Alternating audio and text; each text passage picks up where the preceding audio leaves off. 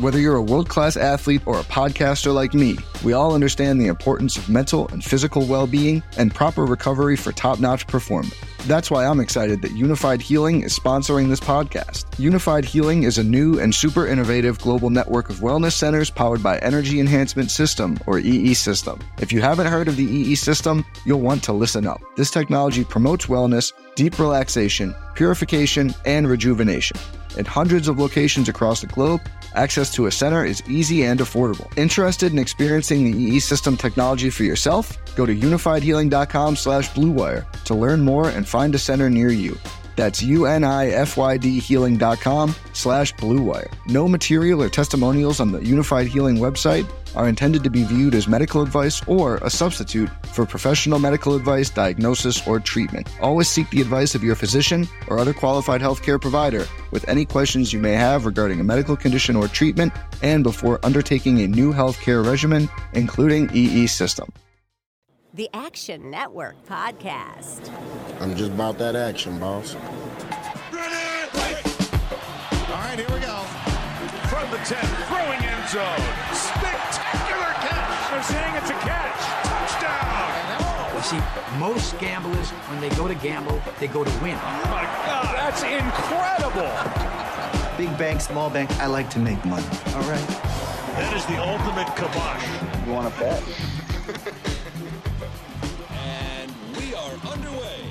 What is up, everybody? Welcome to the Action Network Podcast, presented by BetMGM, the king of sportsbooks.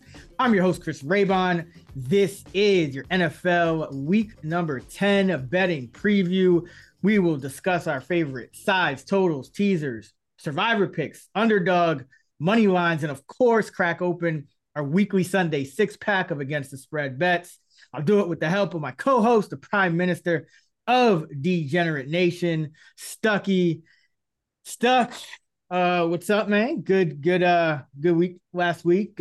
Came so close to sweeping Dallas and had ended up with that Houston 2.5. Just didn't get there, but good week. So good shit. It was a good week for the pod. I never want to talk about last Sunday ever again. That was probably the most painful group of losses that I've ever had. I mean, Dallas putting up like 500 yards of offense. Game went exactly how I projected. Dak eating, CeeDee Lamb and Ferguson destroying the Eagles in the slot, moving up and down the field. Dallas offensive line controlling the game, and they get 6 points in 4 drives inside the 30 to end the game. Dak steps out of bounds, just needed the 2 points to push. They could stop at the 1, either at the 5 to end the game. I mean, it was excruciating. 3 fumbles that the Eagles recover. I mean, just every break possible in that game, and the Cowboys still should have won. And then you had the Texans, who average 8 yards per play, outgained the Bucs by 200 yards, but don't have a kicker, so can't kick the extra point. The Panthers can't get home for our tees, even though they held the Colts had under 200 yards of offense. Teams with under 200 yards of offense were 1-36 straight up, and over the last 37 games. And the Panthers couldn't even cover 8.5 because they threw 2 pick sixes. Then Bryce Young throws another pick at the end of the game. And was there something else? As always, it's on the next week. The over. You had like 21 first quarter points in the. I mean, it wasn't for the pod, but I think you had the over on Bengals. The over. That was going like way over, and then it just died out. But yeah, It was a painful week of some losses, but at least there were some easy wins, like the Chiefs and Ravens rolled. But there were some just excruciating losses. So we've had some horrendous beats on the 6-pack, like your safety, the Ravens against the Cardinals last week, the Cowboys and Texans. So that's a good sign going forward for some positive variance. But as always, we're on to next week. Let's get to week 10. Let's do it. And before we jump into Thursday Night Football, just a reminder that Sean Kerner, our guy, the odds maker, will be chopping it up with everybody on the free Action Network Discord server, as usual, this week during Thursday Night Football. If you're looking for a place to ask him and many of our other experts your questions about fantasy, props, betting, whatever, or you just want to hang out with other gamblers during a game, join the Action Network Discord for free by following the link in this episode description.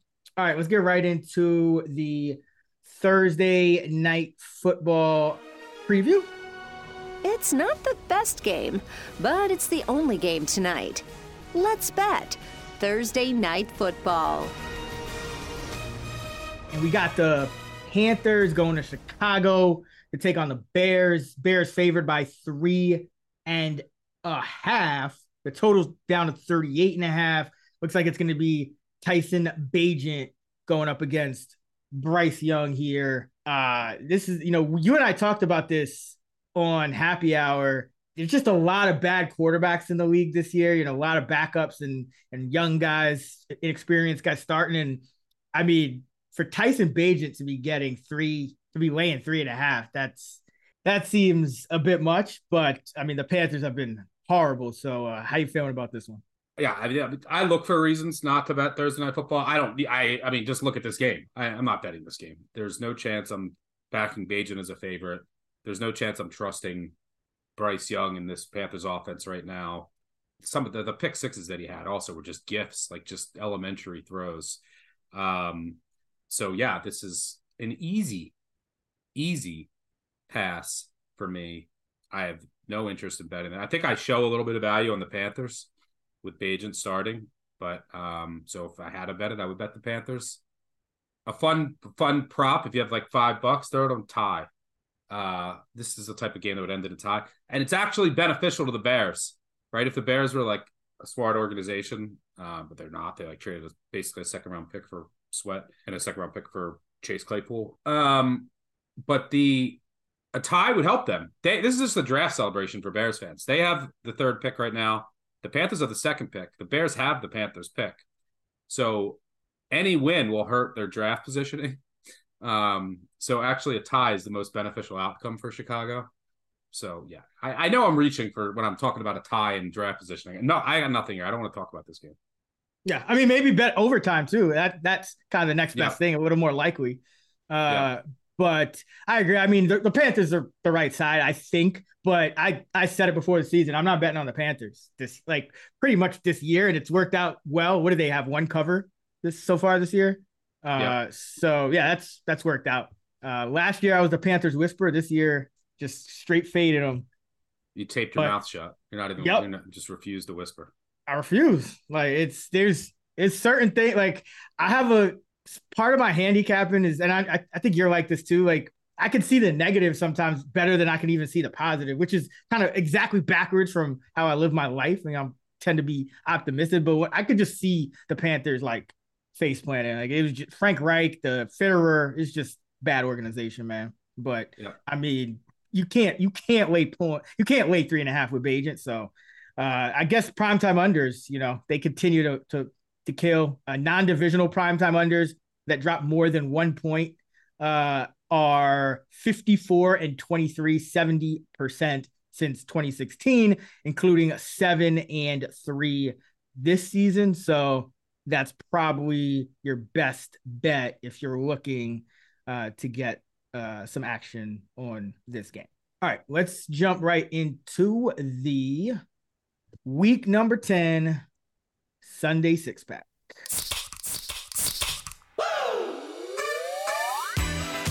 Thirsty for action? Let's crack open the Sunday six pack. All right, so good week for us, 34-30, close race.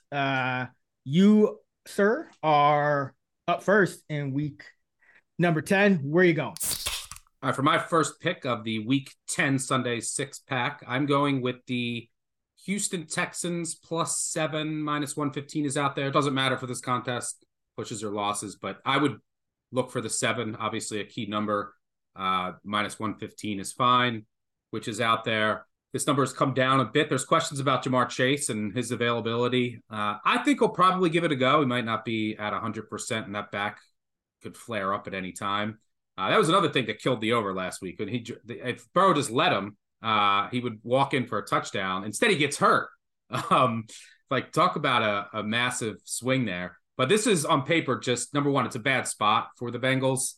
They come off that big win against Buffalo. They have Baltimore on deck, and now you're hosting Houston. So it could be maybe a little bit sleepy here. But more importantly, I just think this Houston offense and CJ Stroud are undervalued in the market. Like this offense, when they actually come out and throw it, like looking back at that Panthers game, I don't know what they're doing. They can't run the ball. I think if you go by DVOA, they're 31st in rush offense, 3rd in pass offense. I mean, CJ Stroud is amazing. Tank Dell is amazing. This offense can tear up any secondary, including this Bengals. I mean, look, the Bengals defense, I think, is one of the more, they have a great coordinator, but it's one of the more overrated units in the NFL. I don't love their secondary. Their safeties have taken a massive step back after last season. And if you remember last season, they faced about 10 backup quarterbacks throughout the division and just throughout the entire season. Almost lost to a backup quarterback in the playoffs. And this season, they have been extremely fortunate on defense, especially in the red zone. Go back the last 3 weeks against the 49ers. You know, they give up 460 yards to the 49ers. You had a McCaffrey fumble inside the 10. When's that ever happen? You had that fluky defensive lineman pick. Go back to the Seattle game. They're in the red zone the entire game. Outgained Cincy by 200 yards. They couldn't punch it in the end zone. And then last week, you have another fumble in the red zone. I mean, this is happening all year. If you look at the Bengals from a pure metrics standpoint, their defense, middle of the road. If you remove turnovers, 25th EPA per play, 23rd dropback EPA. This defense is vulnerable. They've been getting away with it because of turnovers and failed red zone execution. I think that there's some major regression coming, and this is the perfect offense to come in here and do it. Chase being banged up will only hurt the Texans. And look, if the Texans come out and try to run it, I hope not. I hope that Bobby Slovic has learned his lesson. And they get behind, that's fine for this game script. Like they can keep up. And then that's when Cincy gets too conservative when they're up and they start running it too much. So even if they get behind early, because look, the Bengals offense is bad. Burrow is all the way back.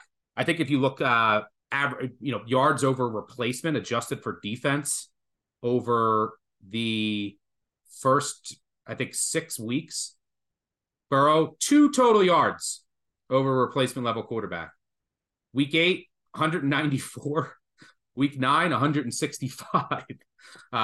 So Burrow's all the way back. This Bengals offense should be able to put up points. But Chase not being 100% healthy will definitely hurt. And this is a bad spot. And I don't think the Texans offense is getting enough respect. Throw in the looming Bengals regression on defense. And I think that the Texans can keep this within a score. Wouldn't even be shocked if they gave the Bengals a scare or pulled off this upset. Yeah, let's go with the Houston Texans and CJ Stroud, who's having one of the greatest rookie seasons of all time for any quarterback statistically. So, give me the Texans.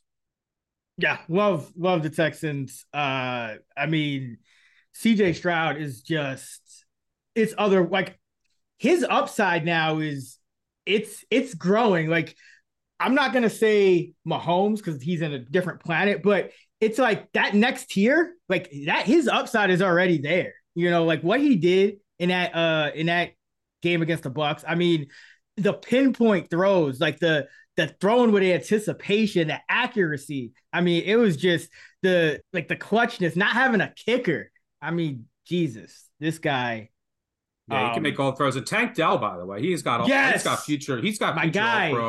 All-pro. I loved him in college. I loved Tank Dell at Houston. He's got future All-Pro potential. Oh yeah, like I remember for Fantasy Flex, I saw the first Texan preseason game, and Dell was playing a ton in the first half, or maybe it was the second game, one of the two. But the first time he played, and I was like, this dude is already the best receiver on the Texans, and like you're just seeing that play out. Because as much credit as we got to give to Stroud, Tank Dell got open on that sideline route to get him that long gain to get him in scoring position, and he split 2 defenders in the end of like that. So like that doesn't happen without Tank Dell as well. But I think what you're seeing with Stroud too is he's just made star quarterbacks make all the receivers look like stars, and I think Dell is a star. But look at Nico now. Nico is he's always solid, but now he's putting up top 20 fantasy numbers. Noah Brown had 150-yard game. I mean, Dalton Schultz had more yards than he ever had on Dallas. I mean, this is one of the few offenses that can go toe to toe with the healthy Bengals team. And, maybe they're not healthy, like you said, because Jamar Chase. Yeah, and by the way, people are like, the right call was not kicking that extra point. You don't have a kicker. You can't allow a return. Yeah. But people forget that, and I had to watch the Eagles recover all 3 fumbles in their own territory. But the Texans had 3 guys around a fumble to end the game, and they didn't get it, and it somehow bounced right to Mike Evans. And then it wouldn't have mattered if they went down and scored. So that's what made it even more brutal. But yeah, I like the Texans here. Where are you going first? So haven't done this much this year, but we are going back to the New England Patriots plus 1.5 in, where is it? London? In London against the Indianapolis Colts. I'm in Germany. I think it's in Frankfurt, by the way. Not that. Oh, sorry. I said London. Yeah, Frankfurt. NFL International Series. It'll be on 6:30 Pacific, 9:30 Eastern. So bright and early. In Germany, it's Krappenfest. Indianapolis on defense. We know what they do. Gus Bradley defense. They play the most zone in the entire NFL. Well, New England, we know their passing game isn't great. Your receiving core isn't great, although Douglas is starting to come on a little bit. But New England dead last in adjusted yards per attempt versus man coverage, as you would expect. But versus zone coverage, they're above average. They're actually 13th, about 3 more yards per against zone than against man. And the Colts, more than any other team, are almost guaranteed not to switch up their scheme. They just don't do it. They just sit back. They don't really blitz. They just play zone coverage. They've done it over 80% of the time this year. It's just what they do. 89% zone. They're in cover 3, 50% league high. Cover 4, 24%. Cover 6, which is a mix of those. So the 89, man 11, that's the same exact splits as the Panthers. And those are the 2 highest.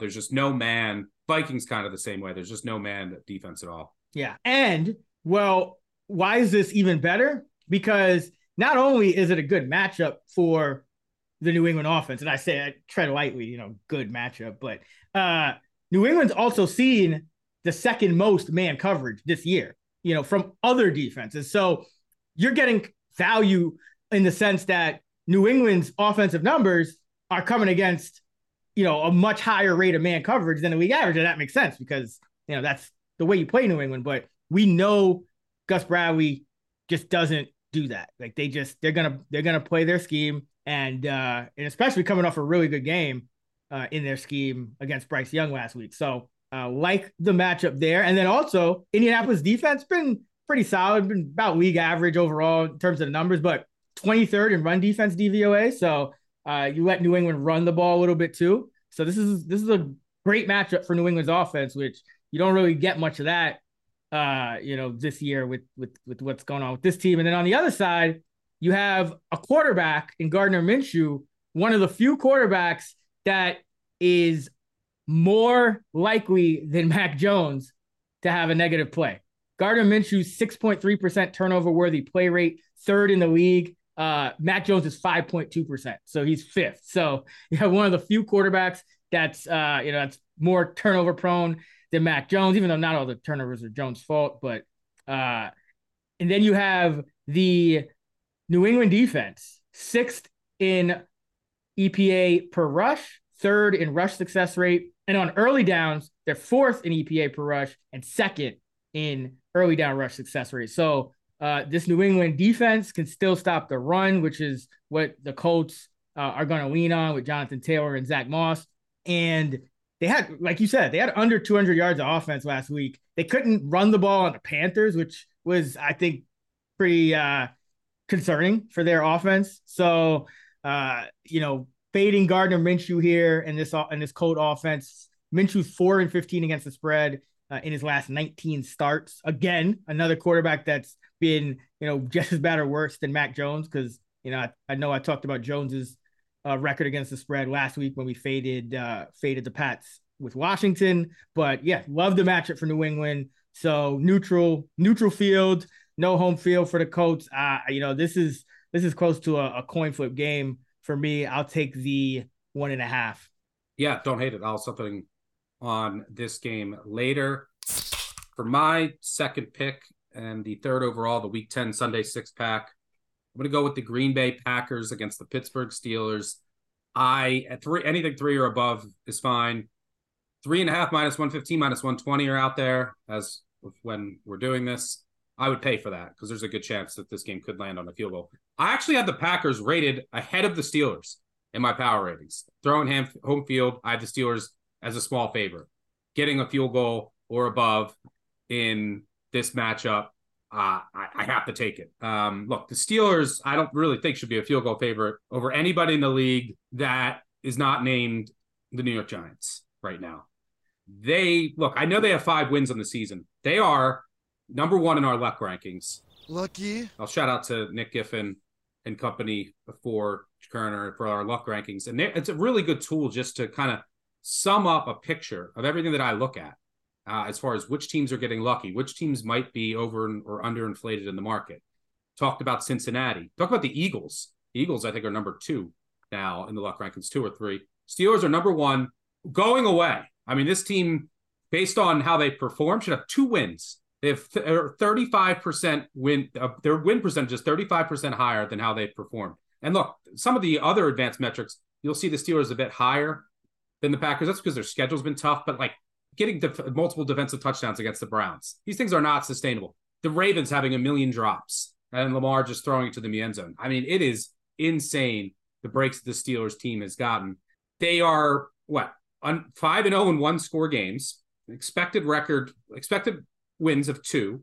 And if you go back to 2020 and 2021, interestingly enough, the Steelers were 13-3 combined, number 1 in our luck rankings at that point. And people are like, oh, it's a Steelers and a Tomlin thing. Well, then they would win every game and win every Super Bowl. They finished 8-1 after that point against a softish schedule too. Packers, on the other hand, they're 30th in those luck rankings, 1-3 in 1-score games. They have 3 losses by a combined 7 points. Aaron Jones back to full health. He should get a full workload now from everything that I've read. This Steelers offense is still an absolute disaster. 47% of their possessions go 3 and out. 47. That's outrageous. I think the next worst team, and the Packers are bad too, but there's like 37%. Just to illustrate how bad the Steelers offense actually is, they have 1 play. They just try to throw it down the sidelines to Pickens.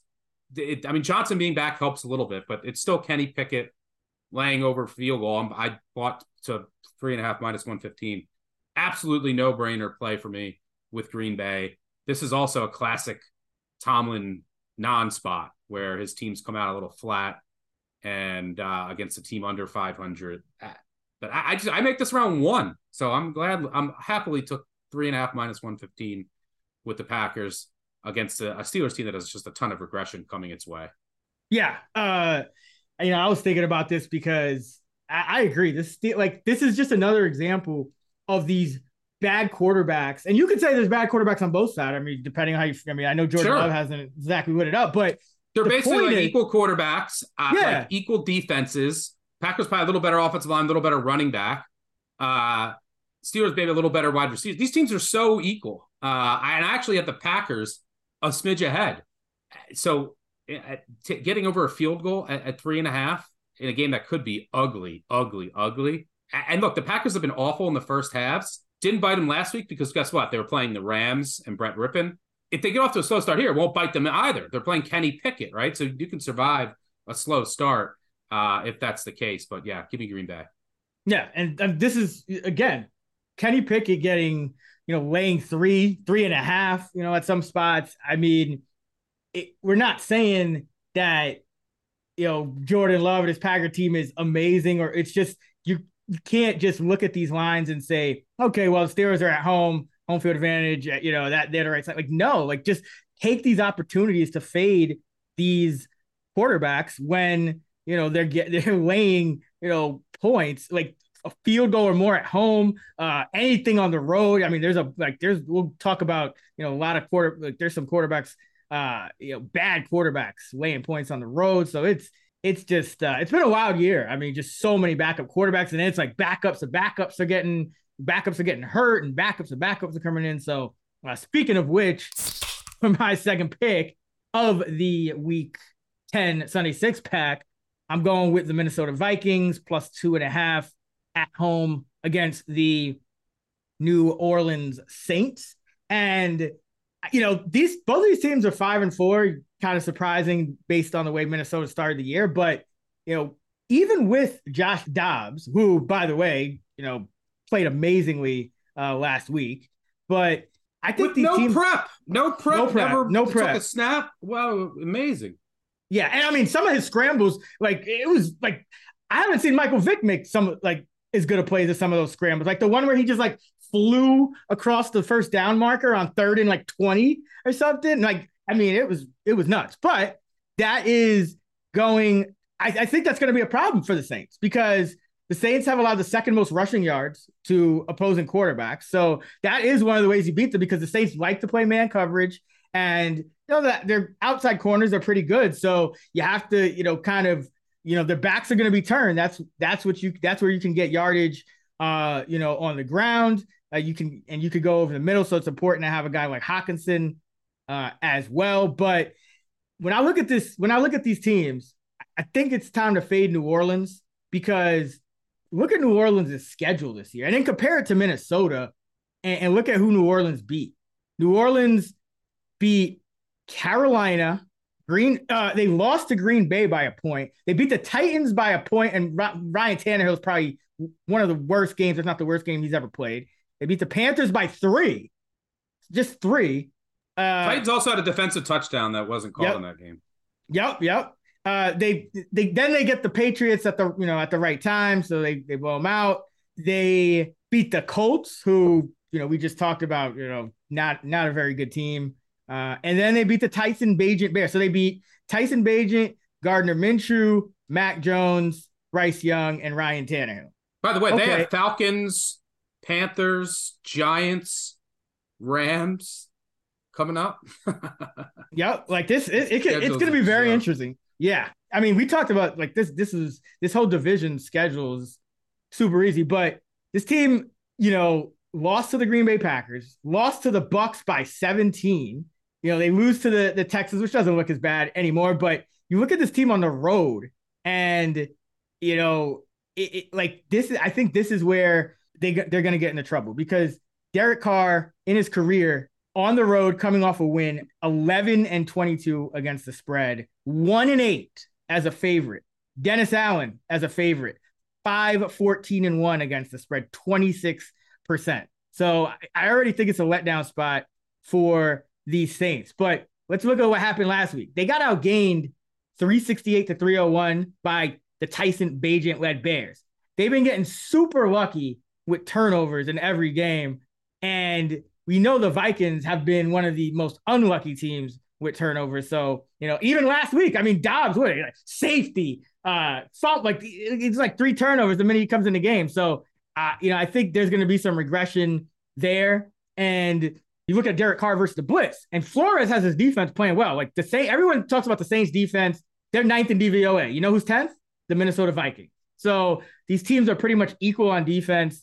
And Carr outside the top 20 against the Blitz. He's 23rd in passer rating, 24th in PFF grade against the Blitz. That's what we know Flores is going to do. And a lot of these Saints losses this year have come against teams that blitz Derek Carr. And, the games they've had the most success against, look at the Colts, they put up 500 yards of offense on the Colts because the Colts just sit back and don't blitz. And so I think the Saints team, is something of a paper tiger here. And I look at this Minnesota team and look who they played. And I know, there's a lot of different players, obviously Cousins is not here, but Minnesota played Philadelphia, the Chargers, the Chiefs, the Niners, who they beat.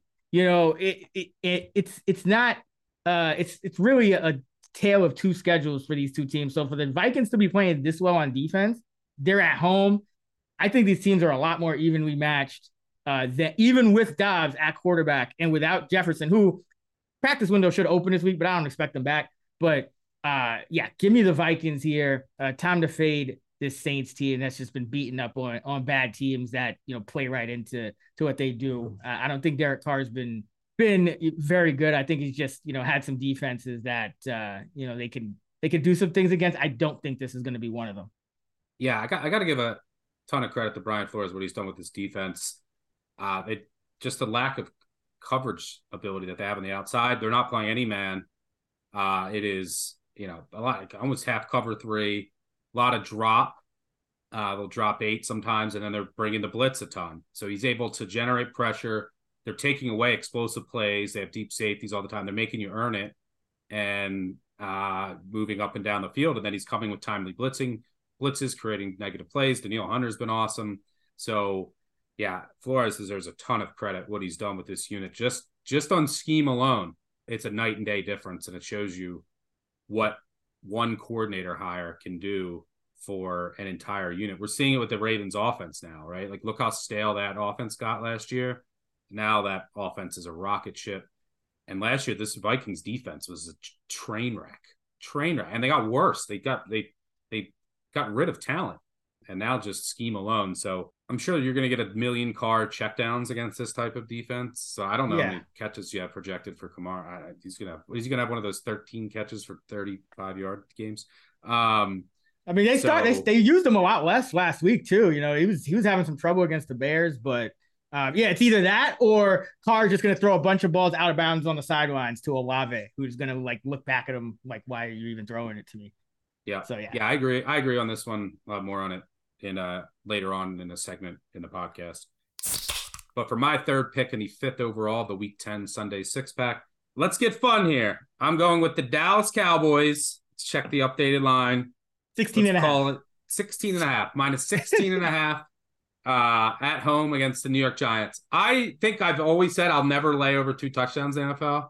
What do they say? Never say never, because I have. Never say never. I bet the Cowboys, I bet them. I think I'd still bet them at 17, but try to get under 17. I project this at 19.4. Now, there's a lot of variance in that number. Like, how bad can you make Tommy DeVito? But bad is the answer. It's very, very bad. He's the worst quarterback I've ever tried to price. The one exception was when Kendall Hilton, the wide receiver for the Broncos, had to start during COVID. I think they were 17-point underdogs. By the way, this number, go back a couple weeks when I bet the Giants, catching 14.5 against a bottom 5 Bills defense after injuries with Tyrod Taylor. Now you have Tommy DeVito, massive, monumental drop-off against the top 5 defense. And you're in the same similar price range. This line's outrageous. The Cowboys offense is on fire right now. Talked about this last week. They're doing everything that I've wanted them to do. Dak's using his legs. They're throwing more on first downs. Ferguson's implementation in the offense. They're just a machine. Right? Offensive line is now fully healthy. There's just nothing the Giants can do to slow them down.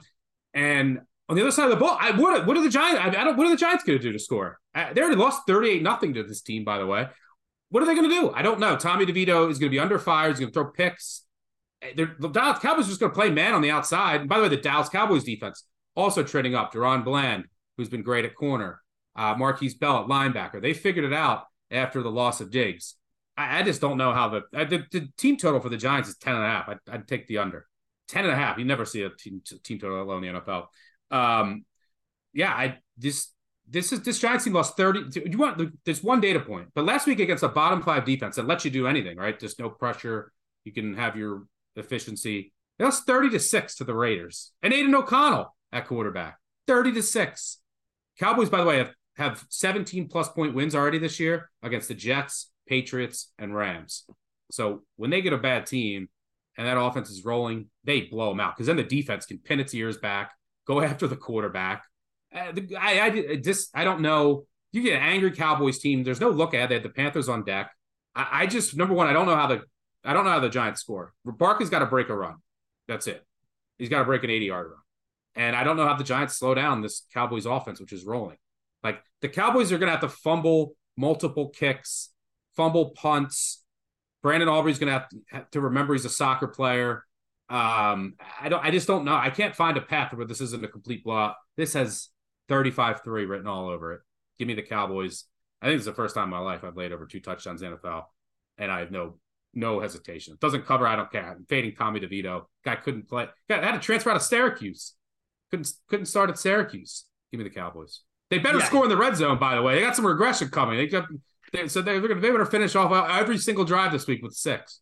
Dak, when favored by 6 or more in his career, 27-11 against the spread, 71%, 3-1 against the spread this year. That is outrageous. You usually don't see trends for favorites, 70% over that big of a sample size. So usually if you go back, it makes sense in a sense that the Cowboys always have had, good pass rush, good, decent secondary. So when they get up against a bad team, right, then that's when their defense, if they're in a close game or behind, the teams are able to run the ball against them. But if they get up and they build a big lead, then it usually snowballs because that's when their defense is even better. And now you have that scenario against Tommy DeVito. Come on. They had negative pass yards against the Jets defense. Negative pass yards. Speaking of which, that'll take me to my third pick in the final one of the Week 10 Sunday six-pack. And I am going with the Las Vegas Raiders +1 at home against the New York Jets, and gotta fade Zach Wilson laying points on the road here. And this Jet team, I think it's gonna keep the bottom's gonna keep falling out here. I know their defense is great, but let's look. 2 weeks ago they play the Giants, and you mentioned it. They hold the Giants to -9 passing yards. -9 passing yards. They need a comeback 2-minute drive with the clock running down just to tie it and then to win in overtime. When you hold the team to -9 passing yards. Or kick a field goal. Like the Giants should have won that game. Giants 99.9% win probability. And so let's now compare that. The Jets had a 0.1% win probability against the Giants at one point in the game with -9 passing yards. The Raiders beat this team 30-6. So not good. Same thing. And look at O'Connell also started against the Chargers. He was on the goal line and had a chance to tie the game. And, they call pass play and it ends up getting picked up. But even it took 9-10 sacks. They were right in that game with a chance to tie late.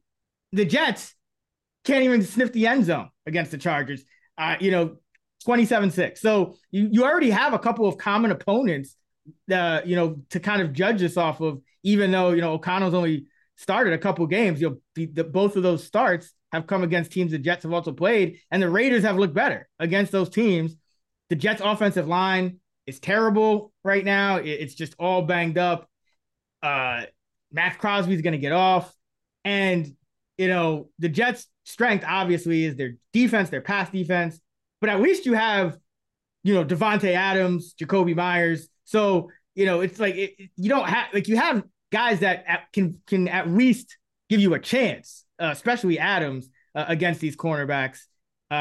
So, just two bad teams, but the Raiders, I think it's also going to be tough for the Jets to game plan because you're in game 2 of this Antonio Pierce regime. They changed the offensive coordinator. So, it's going to be really tough for the Jets. And also another reason I think the Jets are a little bit overvalued and why they're favored on the road with Zach Wilson, they've only played 2 road games. This is just going to be their 3rd road game because they had a road game that was the Giants, but that's their stadium too. So that's not really a road game. So the only road games the Jets have had week 2 at Dallas and week 5 at the Broncos. So you look at all the Jets stats and, as you're kind of handicapping this, they played 8 games and they've only had 2 road games. So, we know teams play worse on the road. They're going across the country. Raiders chilling 2nd straight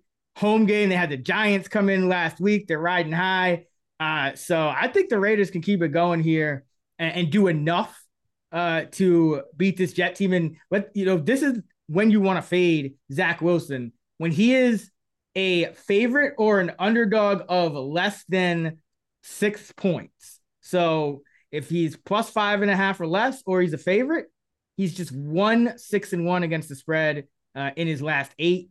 The times the Jets are covering are when they're, 1 possession or more dogs, and their defense kind of keeps them in it, or they get lucky, like with the Eagles. But in these spots, this is a fade all the way. We saw this Jet team, just continue to struggle to score points at the end of last year with Zach Wilson, and it's starting to happen again. It seems like the deeper you get into the season, the more tape you get, this offense just doesn't have answers. And it sounds like Saleh doesn't even really want to stay. It sounds like this is more of an ownership decision at this point. I don't even know. Like, he's like, they're not calling up Simeon, even though he's there. So I don't see this offense doing much, and that's going to give the Raiders a chance here at home because a Zach Wilson led Jet offense can be just as bad as a O'Connell offense facing the Jets. So give me the Raiders +1. Yeah, I mean, fading Zach Wilson is a favorite. Yeah, again, one thing I would worry about is Breece Hall going off. Like, that's the only time the Jets offense looks competent.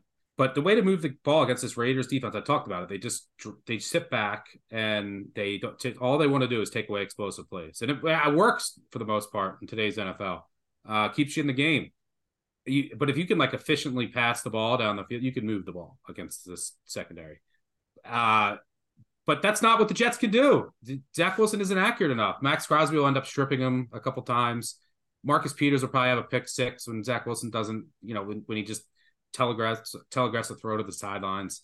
That's what happens, right? You make a bad quarterback drive all the way down the field, and then they make a mistake.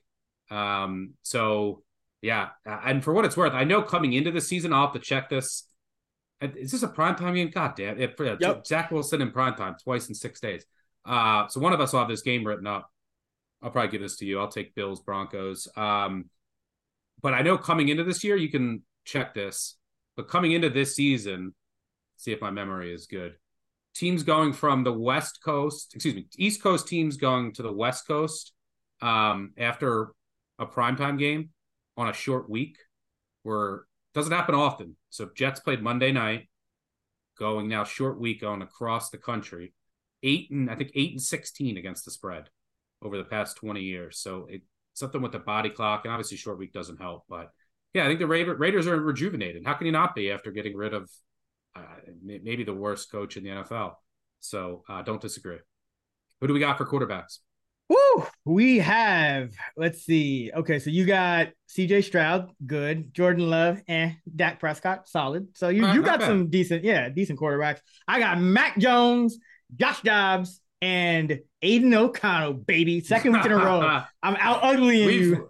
Yeah, we've switched roles here the past 2 weeks. Yeah, man. Hey, I mean, it's been one of those years, it's like, I said it, it's just kind of, I mean, it's a lot of it is just fading bad quarterbacks getting points, or laying points. So, fading Zach Wilson, fading Carr, and fading Minshew. So, equally bad on the other side of it. But you got Stuck has Houston +7, Pack +3, Cowboys -16.5. I have Pats +1.5, Vikes +2.5, and the Raiders +1.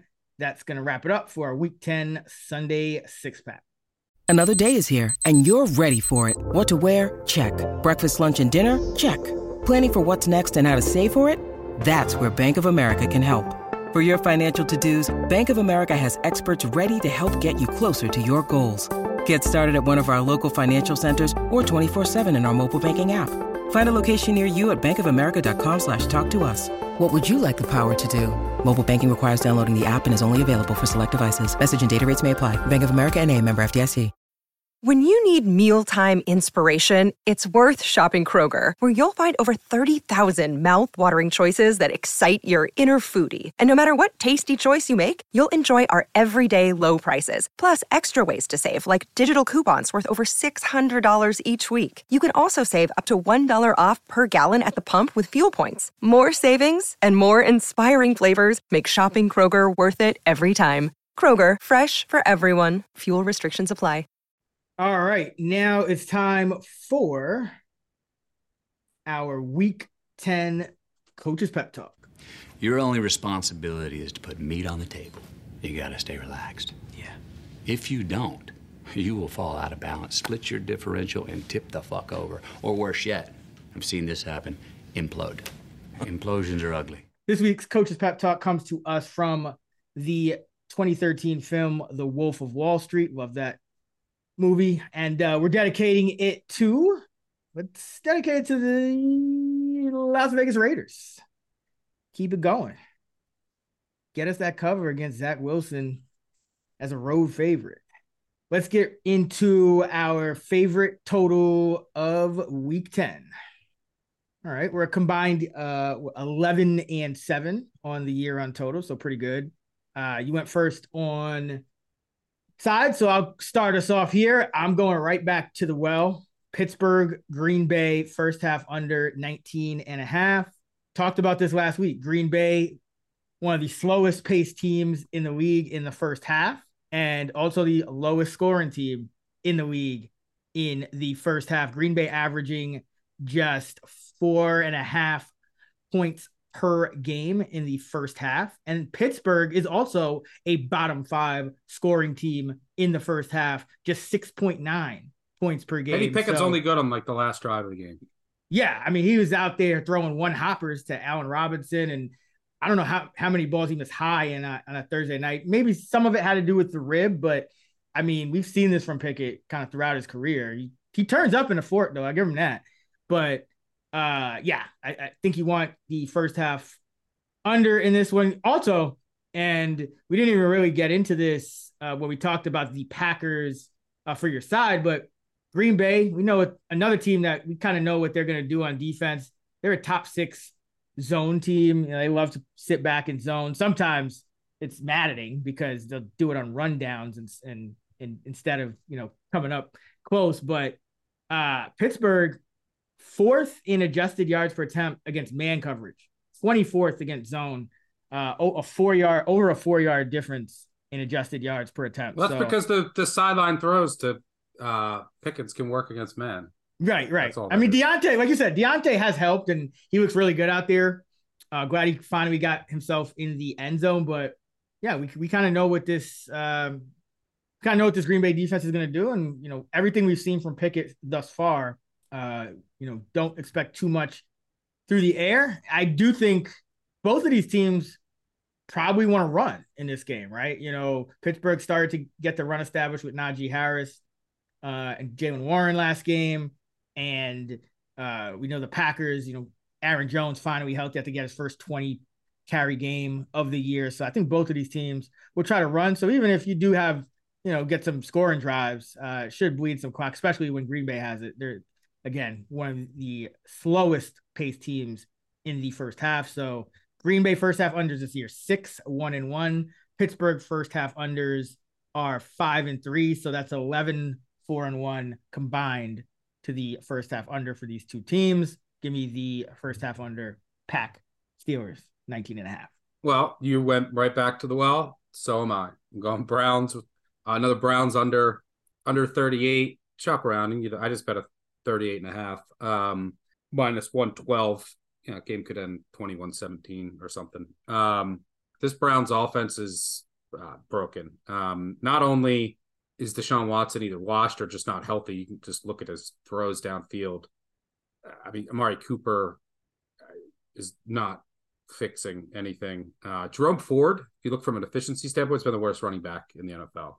A couple long runs, that's about it. Now your tackle situation is compromised. You're down both your starting tackles, and DeJuan Jones didn't practice today. I mean, you could be down to, I believe, Jaron Christian or Alex Leatherwood starting at tackle opposite James Hudson. So what was once a strength is now an overwhelming weakness on the outside for the Browns. The Ravens are going to take advantage, bring pressures, simulated pressures. And the Ravens, Mike McDonald is, I think, maybe right now the best defensive coordinator in the NFL. They are so multiple in what they do depending on who they play each week. And they could do so many different things. Man, zone. You saw what they did to Goff, knowing he was, and then you saw what they did to Geno Smith at the perfect game plan. Well, the Browns offense this year is impoverished against zone. They cannot do anything. For what it's worth, the other horrible zone offenses are the Jets, Titans, and Steelers, who we just talked about. Like just horrible zone offenses. So I expect you'll see some different pressures, some simulated pressures to confuse Watson, more zone heavy from the Ravens this week. And on the other side of the ball, the Browns are the most man-heavy defense in the NFL. And this year, with this new offense, the Bants play like cover one man. I think like over about half the time they play no cover 4, no cover 6 at all. This is a man heavy defense. We'll see if Emerson can play. He's important because then he can play straight man across the board. And his backup went on IR today. But regardless, they're going to play a lot of man here. And the Ravens offense has destroyed zone defenses. One of the reasons I love them against the Lions and the Seahawks.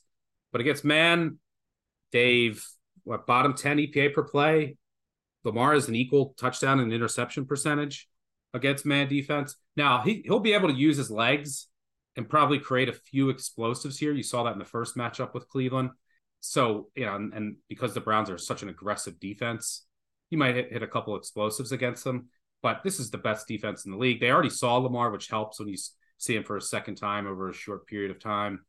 Browns are going to have to rely on their defense in this game. I just don't know how much their offense is going to be able to do, but their defense actually matches up well on paper against Baltimore. Throw in the injuries for Cleveland, and this should be a low-scoring game. If the Ravens also build a big lead, they'll just go super conservative, knowing they can rely on their defense. They play slow. This is setting up as a classic second meeting division under in November, which have had a lot of success outdoors historically. So give me the Browns, Ravens under in the Charm City. By the way, I have the Ravens power rated number 1 now in the NFL. What are their Super Bowl odds? I think you can get like 10-1. I think over the next couple weeks, home games against the Browns and Bengals, win those games.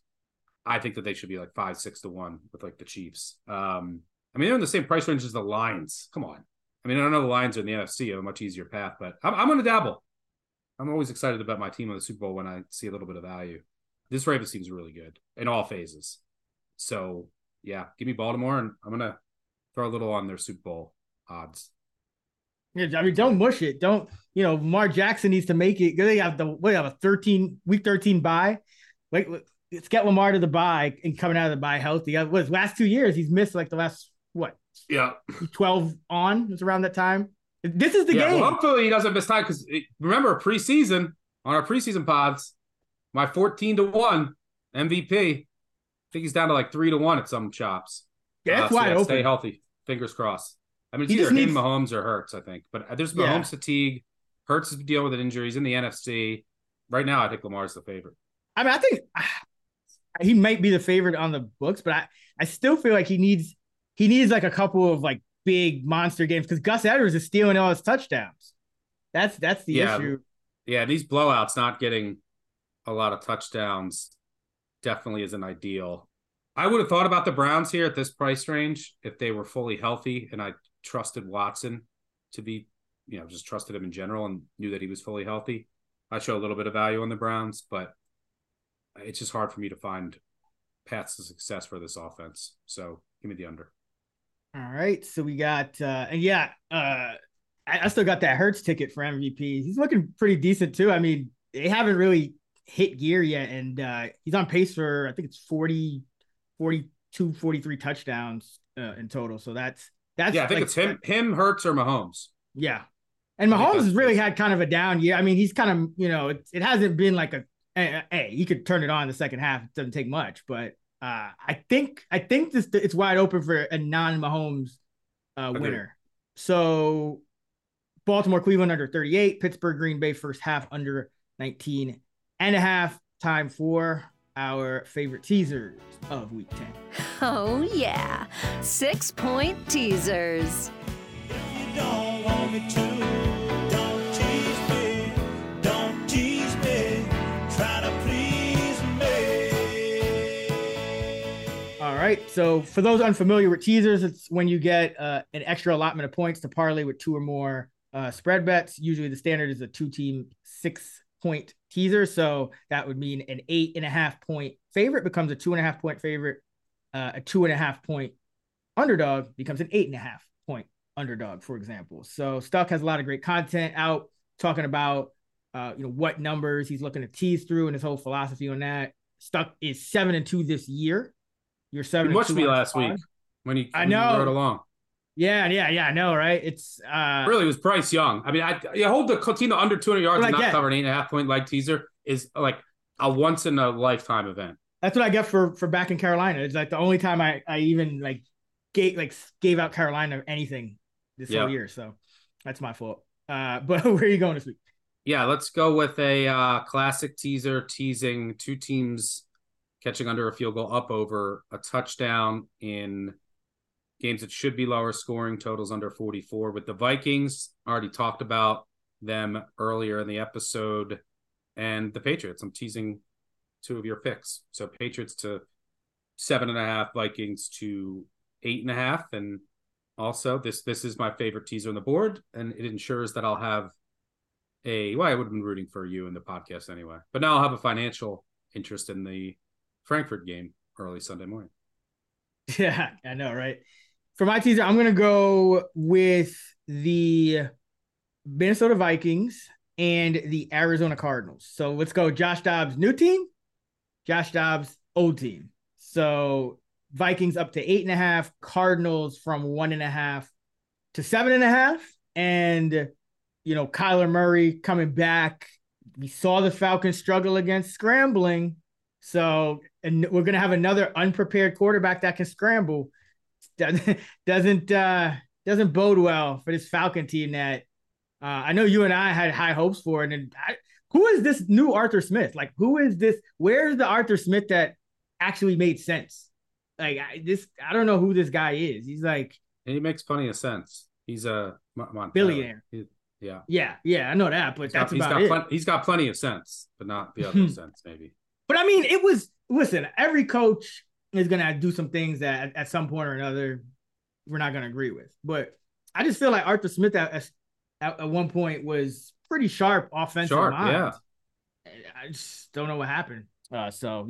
Unprepared scrambling quarterback. Give me the Cardinals and go with the Vikings, who they're always hanging around. Like I don't think they've lost by 8.5. Let me make sure. I'm pretty sure the Vikings have played all 1-score games. That's all they do. That's all they do.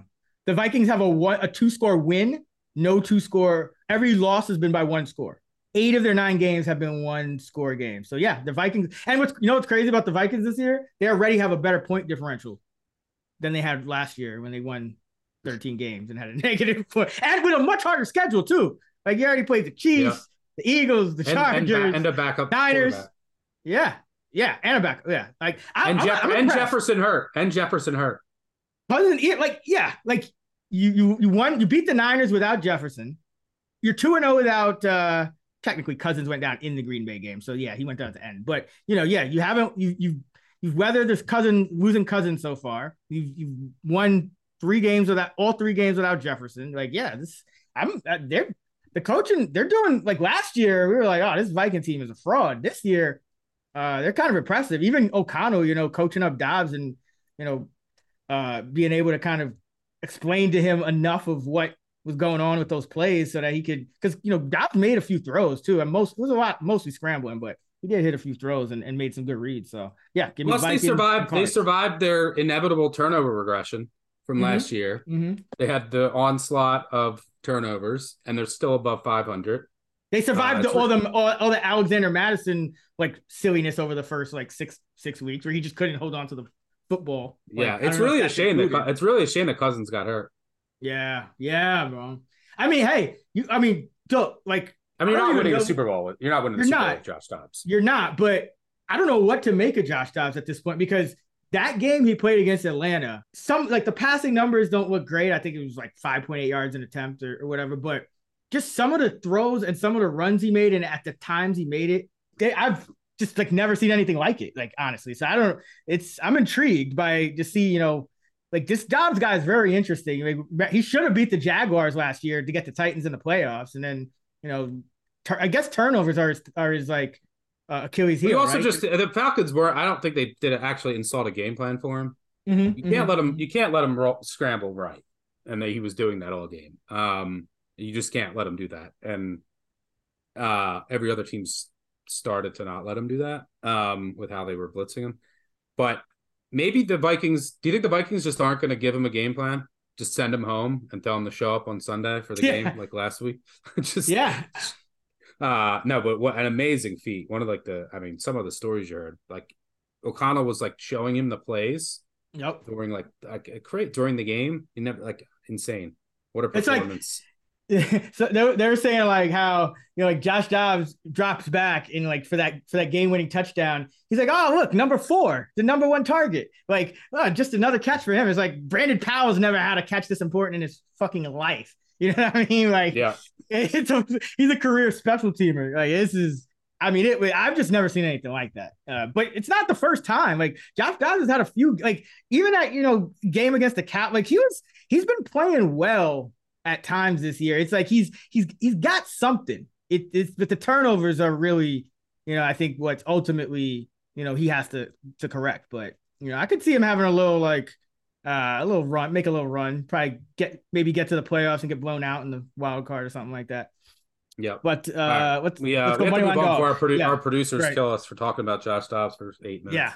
My God, are you still talking? Yeah, so we'll go to our Moneyline Underdog Parlay. Before we do that, a reminder that Action Network Podcast is presented by BetMGM. Use bonus code ACTION, ACTION, when signing up to get up to $1,500 paid back in bonus bets if your first bet loses. For new users in Arizona, Colorado, Illinois, Indiana, Iowa, Kentucky, Louisiana, Maryland, Massachusetts, Michigan, New Jersey, Ohio, Pennsylvania, Tennessee, Virginia, West Virginia, and Wyoming.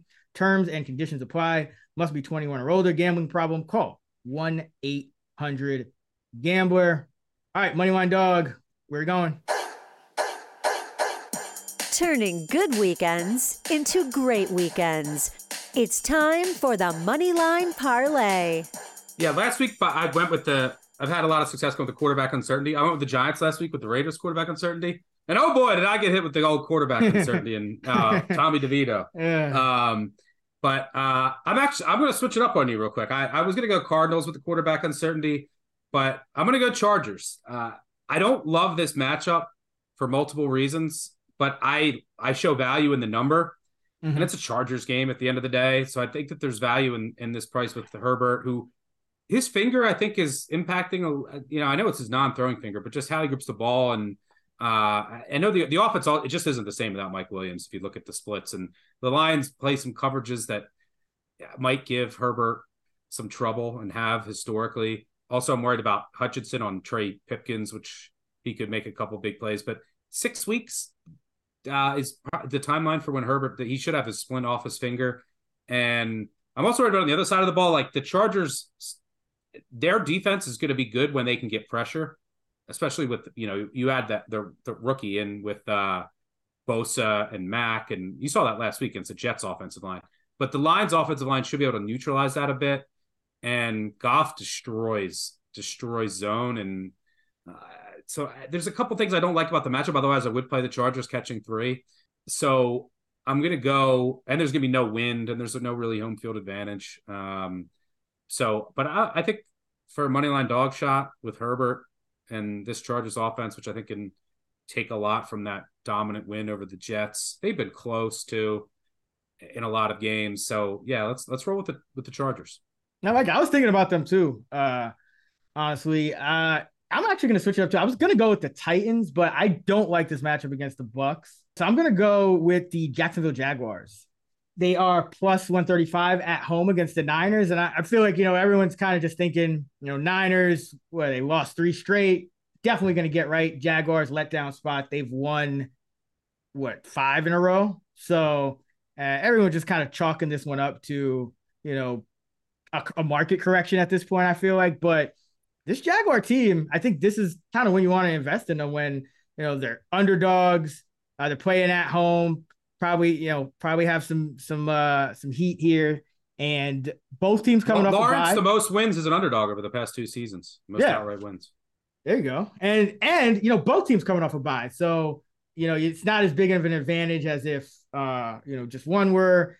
Obviously, San Francisco should be a little healthier, but this Jaguar team, they're tough to run on them, and they're actually getting pretty decent play now from their secondary, which I always felt was going to be their downfall. But, Campbell's playing, he's playing well. Williams has played well, which is a little bit somewhat surprising, I guess. Herndon's been all right. Cisco, he's been pretty good. So like the Jaguars defense is not as bad as I thought it was going to be to open the year. They got the Cleveland, the guard, so the offensive line should be a little bit better on the interior. It's tough to run on them, so maybe those McCaffrey runs, maybe he doesn't bust like an explosive. So I think the Jaguars can hang around here. So give me the Jags plus 135. I was ready to bet the 49ers here. Bounce back spot, getting healthier, coming off the bye, but I couldn't. And I dug into the matchup a bit. Trevor Lawrence, he has throughout his career, he's really struggled against cover 2. 49ers don't really play cover 2. Brock Purdy, if you go out of 141 season data points versus man coverage since 2021, so that means like every quarterback that's qualified has a data point. So it would be like Patrick Mahomes 2021 EPA against man. Mm-hmm. Patrick Mahomes 2022. So the 141 data points against man coverage. Brock Purdy is number 4 and number 7 last year and this year in EPA per play against man coverage. Jags play all zone. Yeah, Jags play 80% zone. Purdy versus cover 3, 4, and 6, which is what you'll see predominantly from the Jags. 0% touchdown percentage. 5% interception rate. A 7% sack percentage. He's 25th out of 38 quarterbacks in quarterback rating against cover 3, 4, and 6. Against man, 8% touchdown rate, 0% interception rate, 3% sack rate. So this is not a good matchup. Purdy is just like you saw it against the Vikings, right? He still has trouble processing where some guys are in zones. When it's against man with all these different weapons and he knows where everyone is and he can use his legs to extend plays, this Niners offense is unstoppable against man. So both sides of the ball, this is a decent matchup for the Jags. So I like it. Yeah. I'm thinking about the Jags. I was hoping maybe we'd get a 3.5, but doubtful. Yeah, I don't think the market will let that happen. Yeah, no. But either way, we both got plus 135. Dogs, Chargers, and Jags. You parlay those. That's plus 452. If you are looking for a way to calculate parlay odds, be sure to check out the Action Network betting odds calculator, which you can find on actionnetwork.com or in the Action app. All right, time for best of the rest. Games we haven't covered in any other segment, but are still, as they say, meaningful to some. That's going to be a touchdown, but that may be meaningful to some of you. And you know who I mean. Seattle, Washington, or Washington at Seattle. I mean, not confuse the city and the state, or the district and the state, I should say. Commanders, 6.5-point underdogs. The total is 45.5. I like what I see out of Sam Howell. I feel like as far from an arm talent perspective and being able to make throws down the field, even some with anticipation, I think I like what I see. He just got to clean up. He can make all the throws. Farts. Yeah, it's just those brain farts. Like that pick against New England. I mean, that could have cost us the cover. That was a horrendous throw. That was one of the worst throws you'll ever see. Yeah. But yeah, he just has to get his time, like his mental timing down, like mental clock. Like he's been good against the blitz when you have to get rid of it, but sometimes when he's not blitzed, he'll just hold the ball way too long, and then sometimes he'll make, as you said, brain farts. But he can make all the throws. I don't know if this could be a good matchup for the Seattle offense. Mm-hmm. Washington can't really do some of the things that these defenses that can play man and confuse Geno. I mean, Geno in Baltimore had no chance that he was confused, and they were playing man out. There was nothing he could do. The Seahawks knew it. That game was over in 5 minutes in. The Washington can't really do that. So this could be a good showing for the Seattle offense, because you're going to see the Seattle offense sometimes. You're like, whoa, this Seattle offense looks pretty good, and Geno looks good. He's not confused back there. He's not facing a ton of really good man coverage on the outside. This could be one of those games, but I'm right on the number. Sam Howell's still really unpredictable. He's going to be a high variance quarterback early on in his career. With the crowd noise, he could have a key mistake here or two. So, but I'm right on the number. I got nothing here. Yeah, it's a bounce back spot for Seattle. I think teams with a winning percentage of 60% or better which I call good teams when I make the trend. So a good team off a blowout loss, which is 20 or more points, 81-39 the next week against the spread, 68% over the last 2 decades. So I think this was a similar spot to the Lions against the Raiders a couple weeks ago that I had on Monday night. So this is another one of those spots for Seattle. But I mean, I can see, Seattle's not really like they're solid. We've talked about this, but they don't like they could lose to anyone pretty much. Like the Seahawks could lose to almost anyone. So it's not a spot where I like really want to bet that based on the trend. I do think Washington. I consider Washington for a money line dog. Like this is a high variance game. Yeah, exactly. Like this is. I don't really want anything to do with the spread for Washington because, like you said, it's kind of projections right there. But at the same time, the Seattle team, laying 6.5, it's a bit much, especially for against a team that does have at least a quarterback that can, bring you back, maybe get you to win 3 late or something like that. Yeah, if this hits 7, I'd probably dabble a little bit on Washington. And then we have the Titans at the Bucks. The Bucks are at home and are favored by a point. The total 38.5. And I would love to continue fading the Bucks. They just haven't been good. It's just different things going wrong each and every week. But this Titan team, now they have to start Dillard again. They lost Petit Frere, and their run defense has not been as good, but not that matters against the Bucks, but their pass defense is their weakness, which does matter against the Bucks. So, I mean, I'm surprised to see this total 38.5. Both of these teams could struggle in coverage. So I'm not a terrible money line dog, but you're not really getting, it's like minus 110 or on both sides. So nothing really for me to do with this one. I was hoping I could, have a spot to fade the Bucks. Maybe they would get like 2.5, but at +1, I'm not really doing anything. What about you? Yeah, nothing here. If this gets back up to 1.5, 2.5, good teaser piece with the Titans. This will be another data point for me to watch Will Levis. I've been impressed with what I've seen so far. But you're right in that, like, the Titans' strength is still their run day on defense. The Bucks are a horrendous rushing team. So, like, this is just going to force the Bucks to throw. And they get no pressure. Titans get no pressure.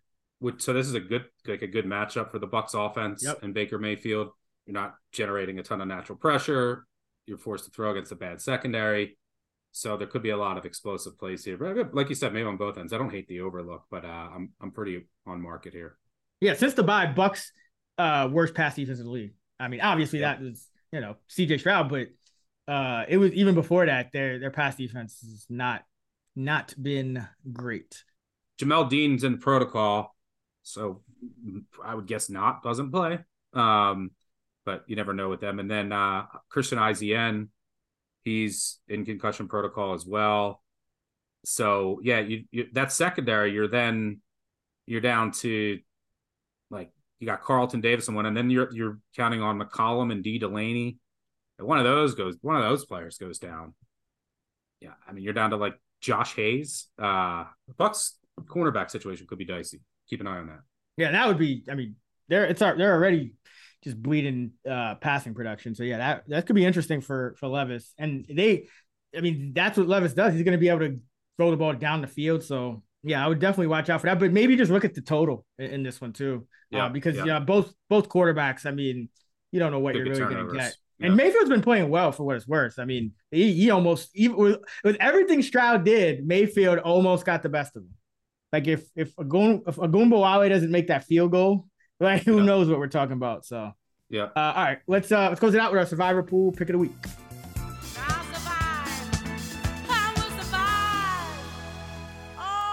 The survivor pool pick of the week.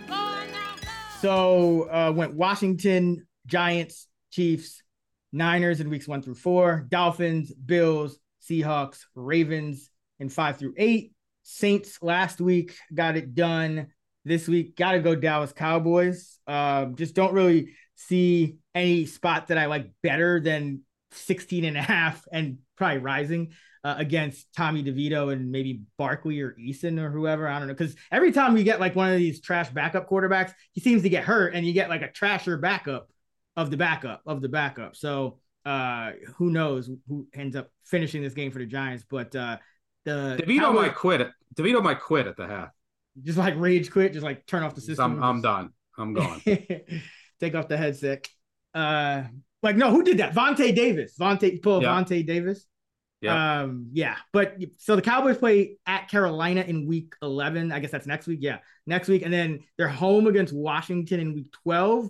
And like, those are the only two things that other games you'd even consider. And I think this Giants game is far superior. I mean, Washington is feisty and beat Dallas last year. If I'm not mistaken, Sam Howell beat the Cowboys in a game I think they were trying. And you know, at Carolina is probably a win for the Cowboys, but still not as good as a home favorite against DeVito. So going Dallas here in week 10. Let's see if we can keep it going. Good luck. Right. I'll be watching from the sidelines again for the 8th straight week because I took the Broncos. Oh, the Denver Broncos. I think I'm one of the last like 15 or 16 alive in our action survivors. So we'll see how that goes. The thing is, like, everyone listens to the pod, so I'm at like a disadvantage because everyone kind of knows what I'm going to do. But yeah, 1 out of 16 left. So that is going to do it for us, though. Thank you for listening. We'll be back every Thursday all season long. You can hear more of me this week with my guy Kerner talking fantasy, DFS, all that good stuff on the Fantasy Flex podcast. And check out the Action Network Discord server as well. The link will be in the episode description. You can hear Stuck talking college football over on a Big Bets on Campus pod Friday morning. And you can find Stuck on X at Stucky2. I'm at Chris Raybon. We're at those same handles on the free award-winning Action Network app. Yo, Stuck, by the way, you're watching any women's college basketball at all? In the tournament, I'll watch a little bit. I've always got to watch Caitlin Clark. This that chick that KD was tweeting about, Malaysia Fulwiley, I was watching some of her highlights. Man, like, that's got to be the first time. Like, I was just like, who did she play for? South Carolina Gamecocks. She was. I've seen her. She's good. Yeah, she's got moves, man. So I think her next game is Sunday, so I might have to take a little break from Red or have like another screen with that on because I'm not too big or just never really got into women's college, but like she's kind of making me watch. So looking forward to that. But I digress. Until next time, let's get his money. Let's go.